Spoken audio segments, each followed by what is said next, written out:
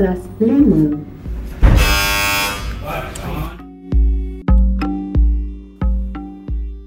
Follow us as we bring you into the courtroom where the biggest financial scandal in Malaysian history is being heard.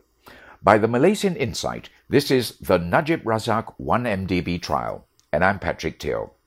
Shafee Abdullah, Najib's lead counsel, accused Shahrol Halmi of making a deal to sing like a bird so he wouldn't be charged for his role in 1MDB. The lawyer told the court that Shahrol should have been one of the earlier persons to be charged in this case, but he had instead made a deal with the prosecution to incriminate Najib. Shahrol, however, remained composed and simply replied, "No, and I disagree," to the lawyer's accusations. Shahrol, the former 1MDB CEO, was already in the witness stand ready to give his testimony when Judge Colin Sekera arrived in the courtroom. Before proceedings got underway, Shafee made an application for proceedings to end earlier, around 2 p.m., as the lawyer was needed at the Ministry of Foreign Affairs, more commonly known as Wisma Putra.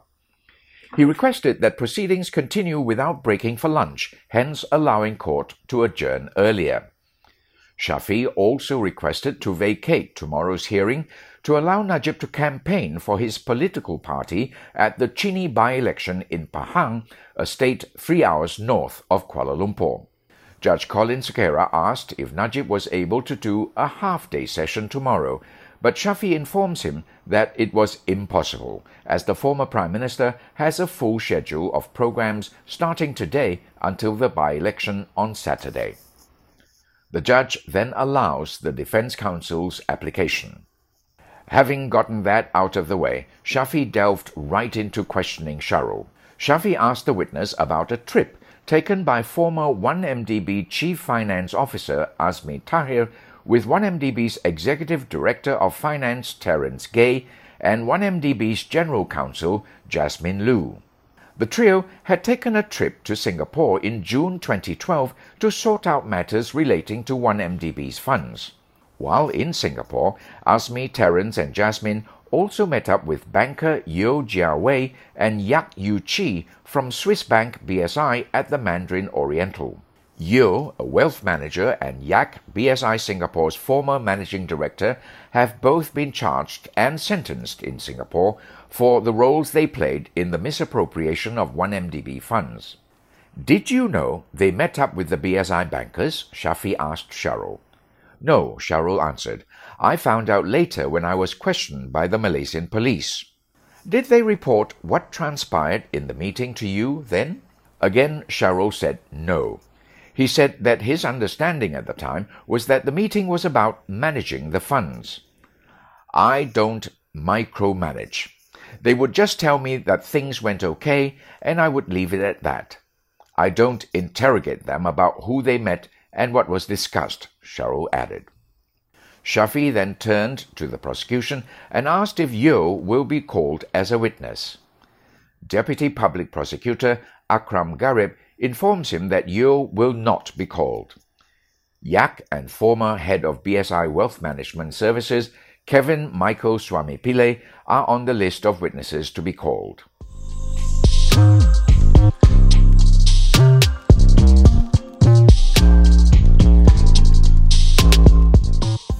Next, Shafee asked Shahrol about a meeting between Azmi, Terence and Jasmine with Bridge Partners International Investments at the Mandarin Oriental in Singapore. Bridge Partners is a Hong Kong-based company that bought 1MDB's 49% stake in Petro-Saudi Oil Services Limited, or PSOL, in exchange for unit trust. Shahrol tells the lawyer that he was not aware of such a meeting. At the time, Shahrol said he was also not aware of Brazen Sky, the special-purpose vehicle incorporated in the British Virgin Islands set up to repatriate 1MDB funds. "I found out later when I was brought documents to sign," the witness said. The lawyer then suggests that the investment in Bridge Partners, which was supposed to be transferred to Brazen Sky, was done to hoodwink and cheat 1MDB. "Are you aware that this was created in order to achieve a specific and false accounting effect to inflate the value of 1MDB's assets? The lawyer asked. Shahrol merely replied that he wasn't aware of it at the time.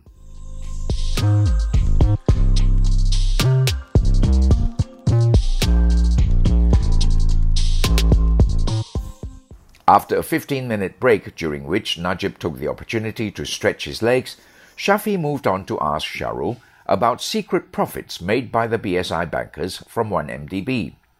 Shafee told Shahrol that Yeo had complained in court during his trial that his former boss, Kevin Swamipillai, had not been charged in Singapore, similar to how Najib is complaining about why the others involved in 1MDB have not been charged.